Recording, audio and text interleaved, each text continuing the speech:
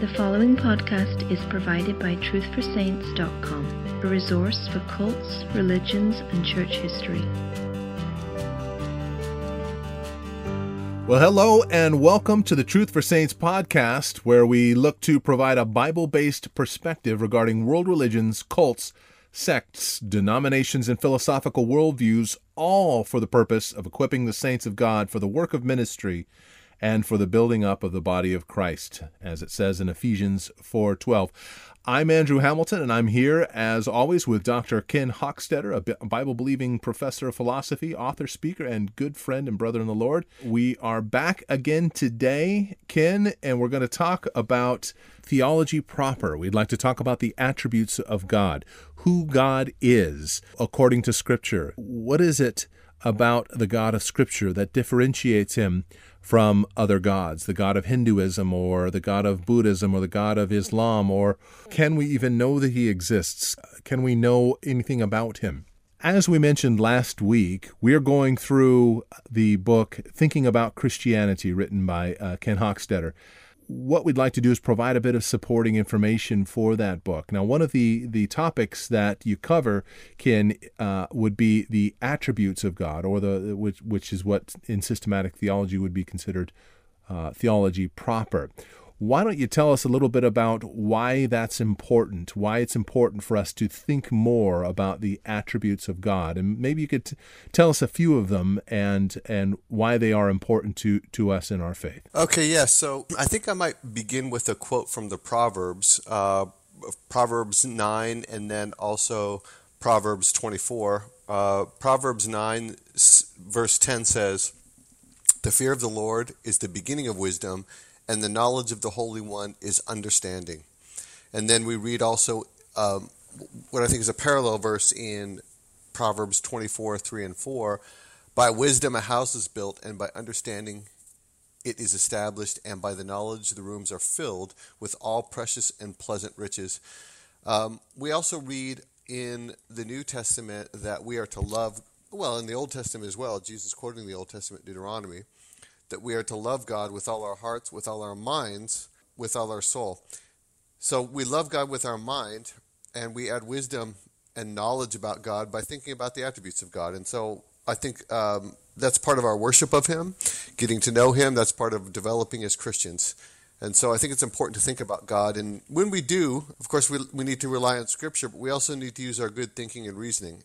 And we learn about such attributes of God as the fact that he's omnipotent, omniscient, omnipresent, perfectly good, and has such virtues as he's patient, slow to anger, forgiving, gracious, and so on. And so it's important to think about these, what they mean, how they apply to us in our lives. And I discuss those in my chapter. Good. Right. Yeah. Now, one of the things that you and I have had many conversations about are the various differences with regards to the attributes of God. In my opinion, this is the one thing that separates us from, as Dr. Walter Martin used to say, separates us from the kingdom of the cults. And that is, who is God, the nature of God. You have one group of people, the Mormons, that believe that God was once a man, grew into God, and then he came from a planet near a star named Kolob, grew into man, grew into perfected man, grew into God, exists as one of millions or uncountable billions and billions of gods, and is the only God with whom the earth-bound Mormons are to have to do. So you have that God who's quite different in his attributes. Then you also have the God of Hinduism, which suggests that all things are God, all things are Brahman, if you will, whereas it's basically pantheism, where all things comprise God himself. You would also have panentheists, where all things are in God. And then you have every other variation. You'd have the God of Islam, where Allah would say that it's okay to lie. It's okay to lie. If it furthers Islam, then it is okay to lie to one's enemies. It's okay to carry out violent acts against one's enemies. These are quite different attributes, aren't they, from the God of the Bible? Yes, absolutely. I mean, compared to, say, the Mormons, whereas there's a multitude of gods, it's very clear in Christianity as well as Judaism that there's exactly one God. And while, as Paul said, there are many so-called gods that people worship, there's only one real God, one living God. And in comparison to pantheism, where everything is God, as well as panentheism, where everything is in God, both standing in sharp contrast with Christianity, according to which God is distinct from, an independent being from the universe, creator of the universe, intimately involved, especially with humans, and sustains it in existence, but is a separate, distinct being from it, pre-existed it. It depends on him, but is in no sense in him. And in contrast with Islam, which of course Islam has just one God, but the problem is that one God is the false God. It's not a triune God. That God is not perfectly good and loving like the true God of Christianity. Right. Well, let's talk about a few of the key attributes, which would be perhaps more prominent attributes that should be at the forefront of our mind when thinking about who God is. Okay. Well, I certainly would like to do that. I want to address one thing first, and that is some might be thinking, some have thought, that the idea that we could have knowledge of God is impossible, either because he's infinite and we are finite, he's so far above us that we could never access him, or maybe along the lines of the Calvinistic idea that we're so corrupt we couldn't possibly begin to understand God, and so on. It seems to me that both of these should be rejected by a Christian. In the first instance, that God is infinite, we are finite, while that's true, the very fact that Christians believe that God has communicated himself to us, he's communicated many of his attributes to us, I think immediately defeats that idea that we can't understand him at all. Certainly we can't comprehend him perfectly, because then, of course, we'd be omniscient. But that it doesn't follow from that we can't have some correct and good and deep understanding of him. And I think a similar thing can be responded in response to the Calvinists. If we're so corrupt that we can't begin to understand God, again, why would God bother to reveal himself to us? Right. It seemed to me a big waste of time. But he certainly has. And so I think this idea that knowledge of God is impossible is simply not a biblical idea, not a Christian idea. The Christian biblical idea is that we can understand him. And as the Proverbs writer said, that's the beginning of our understanding and wisdom, is to understand and think about God. And so I think that's the way we should approach it, that we can understand him. And so then we have to figure out, well, what should we be thinking about? Well, to answer your question, then some very important features would include his omnipotence, the fact that he's all-powerful, omniscient, that is, he's all-knowledgeable, perfectly good, loving, forgiving, patient, just, and just exactly what these include. There are also some more controversial attributes that we certainly can discuss, whether or not God is timeless, in what sense he's immutable, and in what sense he's ase, as the virtue goes. Right. Well, I think probably, for me, one of the attributes that I've been firmly convinced of over the years would be God's omniscience and his omnipotence, those two things. So why don't you talk a little bit about those two attributes and what they are, and how a proper understanding of those things can either hinder or help our faith? Okay, sure. Let's start with the omnipotence of God. So as an initial shot at this, to say God's omnipotent, I think most of us understand, means to say that he's all-powerful. That much, I think, is uncontroversial. Where I think there might be some confusion, and is certainly confusion manipulated by those outside the faith challenging it, is just what sort of range that power has. So, for example, we know that God's power allows him to create the universe out of nothing. Right. Allows him to give sight to the blind, raise the dead, raise himself from the dead.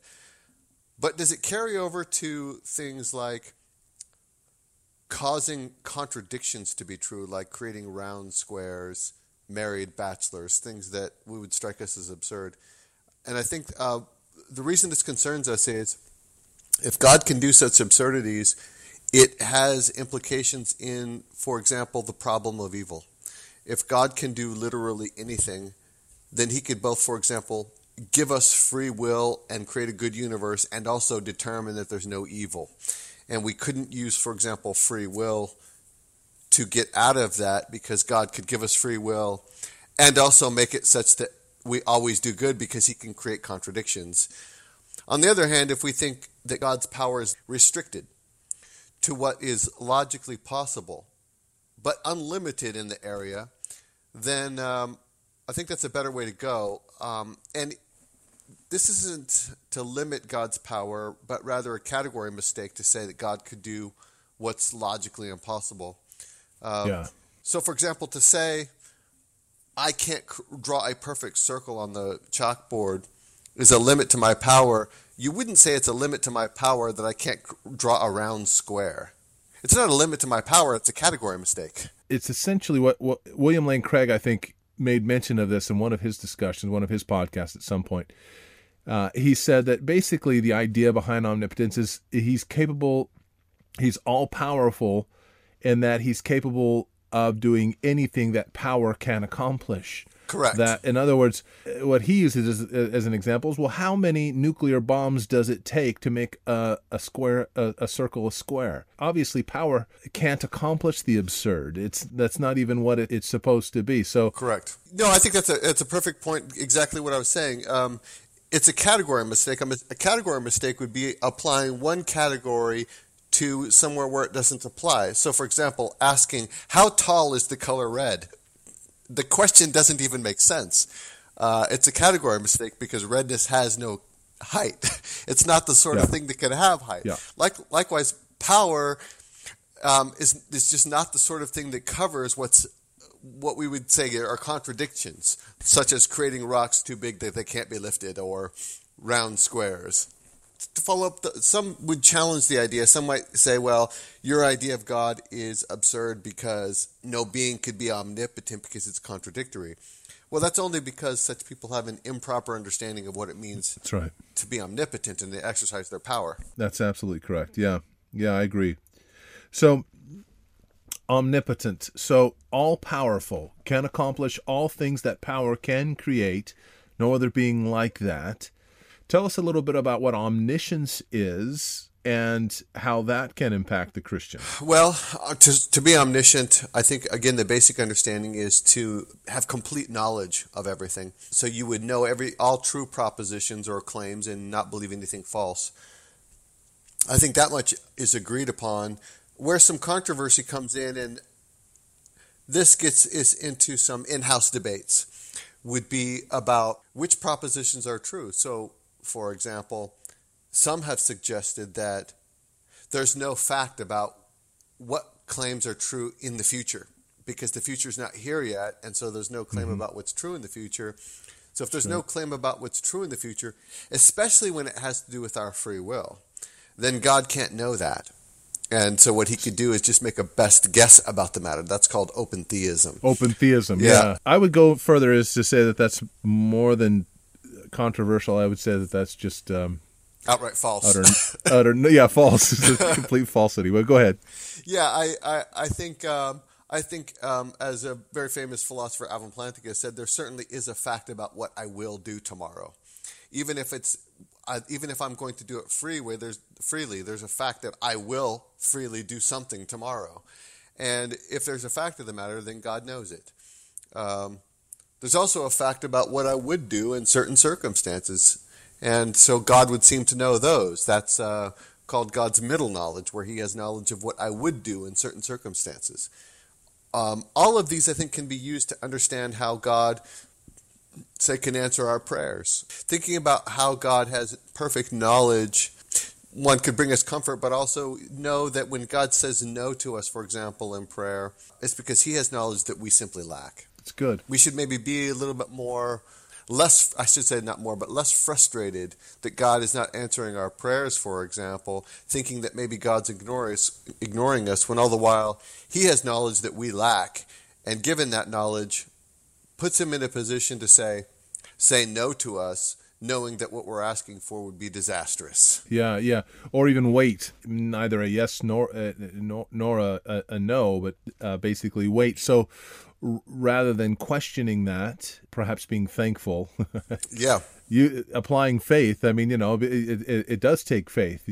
Thank you for saying no to that thing I was asking for. Yeah. So Omniscience is a good thing. It is a comforting thing to know that God is all-powerful and all-knowing, but it's only comfortable if it has this third attribute of goodness, which is that he is all-loving, or his goodness. Yeah. Because if you didn't have that, then you would have absolute misery. Absolute misery, which for me, I think the average Muslim probably is aware. They probably think, okay, Allah, they believe Allah is all-knowing, Allah is all-powerful. He can even contradict himself, and that's kind of like their fallback statement, isn't it? Yeah. They'll say, all things are possible to Allah. Can Allah make a square circle? All things are possible to Allah. So that's their fallback, even though it makes absolutely no sense. So they believe in all-knowing, all-powerful, omnipotent, omniscient Allah, and they do, to an extent, talk about Allah as a loving God, but his attributes are not that of an all-loving God. No. So why don't you talk to us about that attribute, his goodness, our God's goodness, the God of the Bible's goodness, and attribute of being all-loving. Now that's the problem. The problem of evil is therein. How can an all-powerful God, an all-loving God, coexist with evil? Because if he was all-loving, he would get rid of the evil, and all-powerful, he would have the ability to get rid of the evil. But since evil exists, then obviously he is not all-powerful, or he is not all-loving. He's one or the other. So anyhow, we'll talk about the problem of evil at another time, but for right now, let's talk about that attribute, all-loving, or God's ultimate goodness. Yeah, I think one thing to be said here is a lot of people, I think, misunderstand what it means to be loving and good. So, for example, would a loving parent ever cause pain to their child? And I think the answer is absolutely yes. That a loving parent would cause pain to their child if that's what's going to cause the child to be better. And so I think sometimes we might accuse God of not being loving, not being caring towards us, because he's allowing us to experience this pain, maybe even tremendous amount of pain. Mm-hmm. And so we think, as Job said, if I could just reason with God, I could make my case. Yeah. If he would just stand face to face with me, I could make my case to him. And then, God steps forth and said, oh, okay. So where were you when I created the heavens and the earth? Exactly. Where were you when I established everything?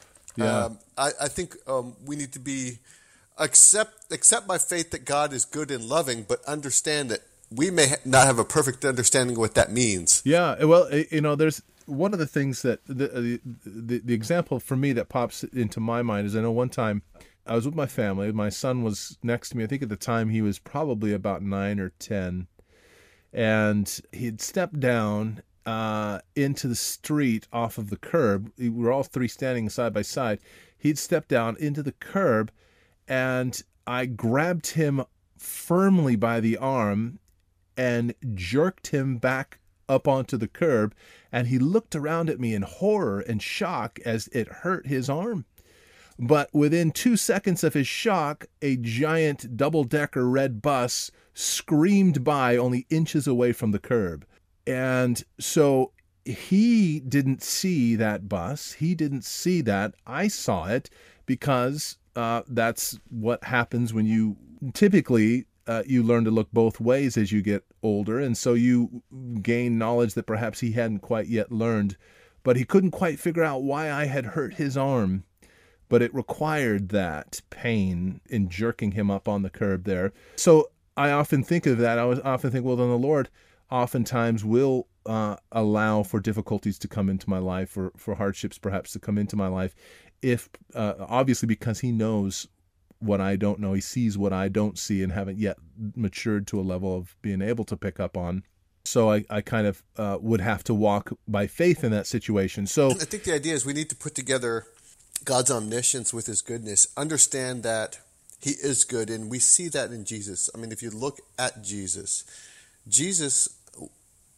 took time to visit and spend time with the Samaritans, which Jews hated and avoided.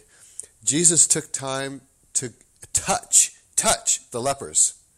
Jesus took time to answer the prayers of the Roman centuries who were oppressing them. Mm-hmm. A Roman century said, my son, is sick. And if you just say the word, he's healed. Jesus said, it's done for you. Yeah. I mean, Yeah. we see the lovingness in Jesus, and that's how we have to understand God, even though it doesn't appear that way in our lives. So we need to combine our faith and understanding of Jesus' love with our understanding of his perfect knowledge of us and our future and what could have been had this other thing occurred.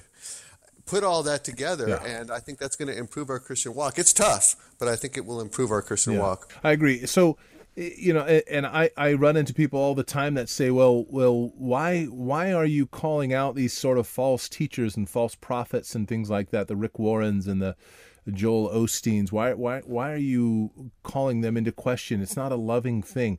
A loving thing would be to just let them kind of go and let them be and let live, live and let live type of thing. That's what love is. But it's really a very flawed definition of what love is.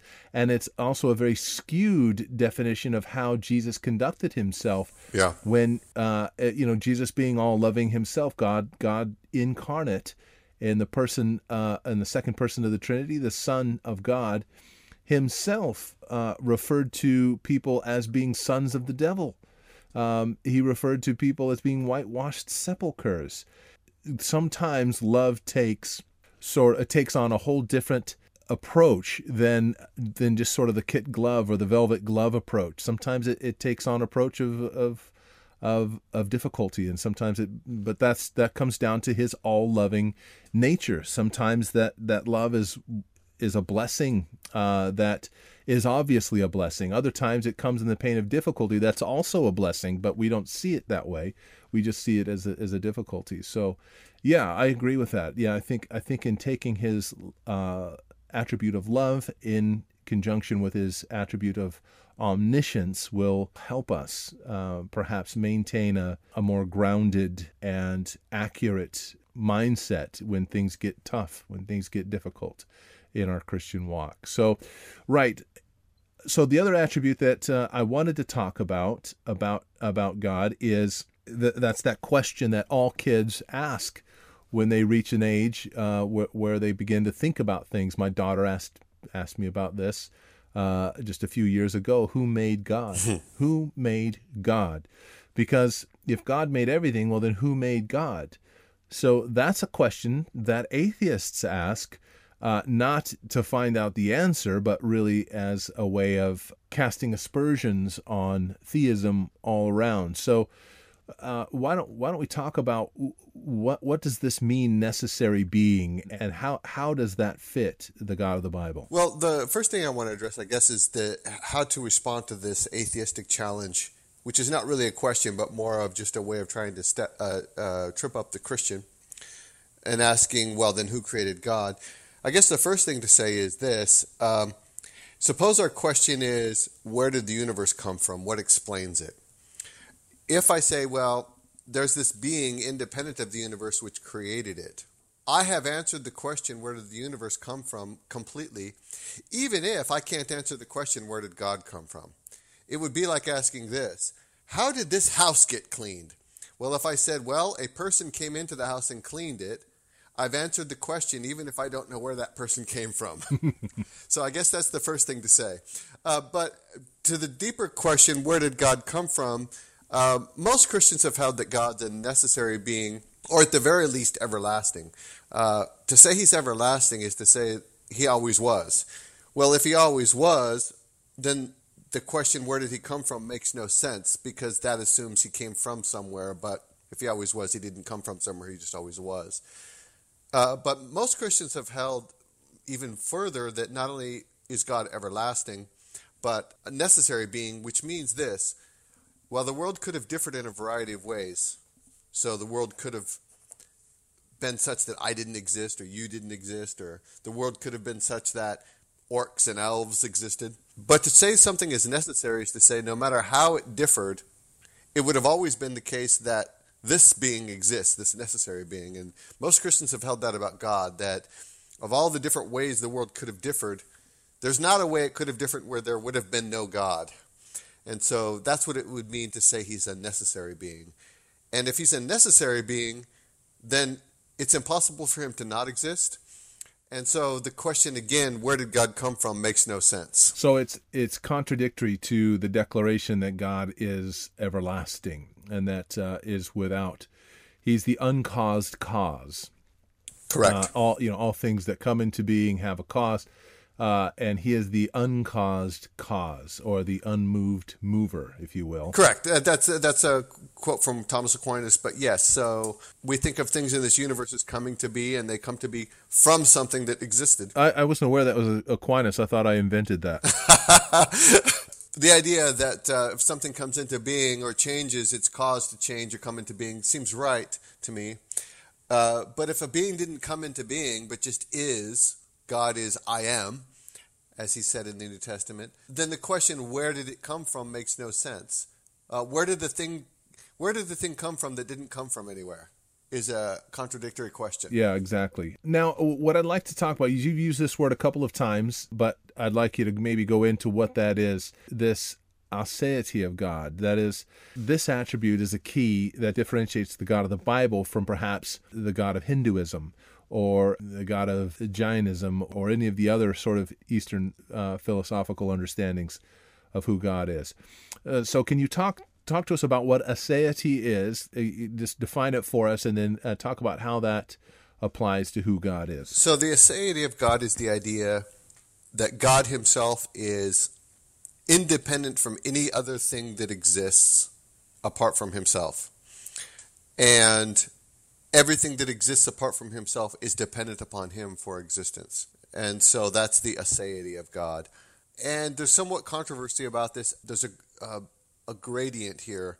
So some might hold, some do in fact hold, that literally everything that exists, which is not God, is independent of God, is dependent upon him, but he's not dependent on any of it. To say, on the other side of the spectrum, the other extreme would be that God exists with a plethora of gods, and maybe they're all interdependent.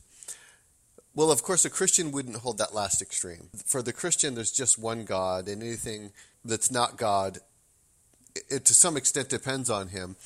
But there are some Christians who hold that there are certain objects, abstract objects, which, while God doesn't depend on them, there may be a sense in which still they're independent of him and he didn't cause them to exist. So the idea is, what does God cause to exist? But in any case, the Christian idea is that God is certainly the ultimate supreme being in the universe. No other being is like him as far as being the ultimate supreme being. And certainly all of the universe, which is the contingent created thing, depends on God for his existence, but he doesn't depend on it, and he's independent of it. Hopefully that made sense. The thing that I think is important about this attribute is that God is not part of his creation. Oh, that's correct. Which is contrary to, well, it's correct, but that is not what the Hindu believes. The Hindu believes that all things are part of God. All things seen and unseen, they're all part of their God. One of their 33 million gods, but they all comprise Brahman. That's just pantheism in and of itself. But this explains, but this attribute of the God of the Bible is that he is separate and apart from his creation. He is not part of it. He was not a created being himself. And I think you made this correlation just a short while ago, but talking about how even for Mormons, their God was created. It's kind of a funny thing with Mormonism because they don't really believe that the universe had a beginning, because they believe that in the beginning God created. They believe that word created is organized, which of course is not right. There's not a single Hebrew scholar anywhere that has seen that word to mean organized, but that's what they seem to believe. So they believe that all things existed in the pre-existence, and so and then these things sort of came into a physical being. So theoretically, that would go all the way back that their God, their Father in heaven is how they refer to their God. He existed in the pre-existence before he came down as a baby on a planet near a star named Kolob, before he grew up into a man and then grew into God. He existed as a spirit in the pre-existence. So still himself being of a spirit being and then a material being, but no real separation whatsoever from the created. So there almost isn't a creator in Mormonism if you really go deep enough. It's all just, there's just a massive organizer. Yeah. And even then, the organizer of this world is different from the millions and millions of other organizers of other worlds. So anyhow, that we'll talk more about that when we address Mormonism. Yeah. Much further down the line, but aseity is a big attribute to get a handle on. Yeah, let me just wrap it up. I mean, I mentioned some controversial issues there. Let me focus on the uncontroversial. The uncontroversial aspect of aseity, which all Christians would accept, is that the universe itself, that is the spatial temporal system, and all the contingent things that exist but might not have in it, are caused ultimately by God, depend upon him, but yet nevertheless he is entirely independent of them, pre-existed them and could exist without them. But I will say this, that for those discussions that I have with Mormons, for example, in nearly every conversation I would have with a Mormon, I'd absolutely avoid secondary issues like polygamy, talking about the checkered past of perhaps some of the leaders of Mormonism. I would avoid talking about faith plus works. I just do not understand why you would want to discuss soteriology with a Mormon when they're so far out there with regards to their proper theology. Who their God is completely different. So it's this subject that I start with, because what first has to happen is there has to be a clear understanding that in the culture today, the Western culture and Eastern culture, and this is crossed over from Eastern culture, is this idea of pluralism, the idea that all gods are the same.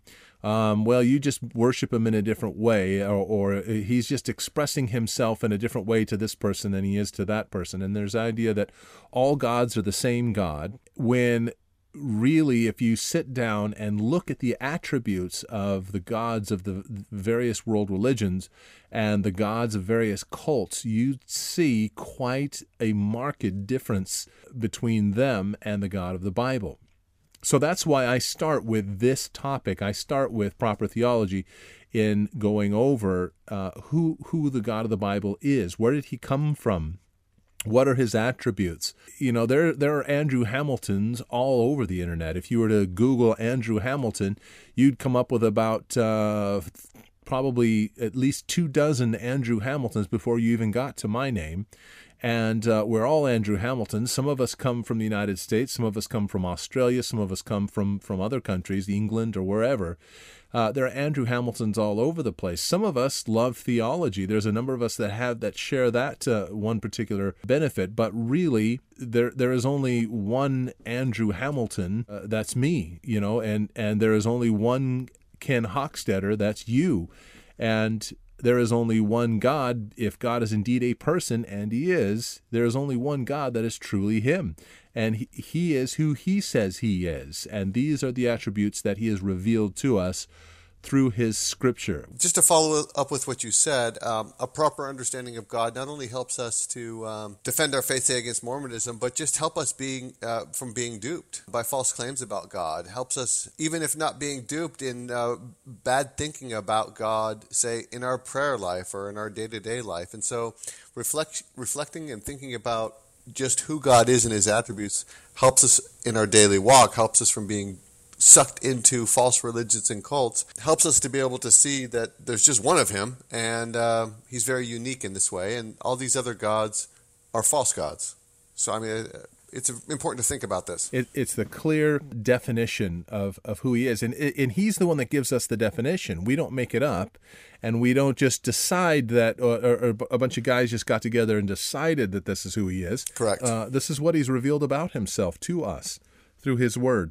Right, well, that will do it for this week on the Truth for Saints podcast. As always, we would invite you to visit truthforsaints.com, a great resource for researching cults, world religions, worldviews, and we also would invite you to click subscribe, and we'll be back next week, I think, where we'll go into another aspect of proper theology, and that would be specifically the Trinity. So on behalf of Ken Hockstetter, I'm Andrew Hamilton, and we'll see you next week on the Truth for Saints podcast.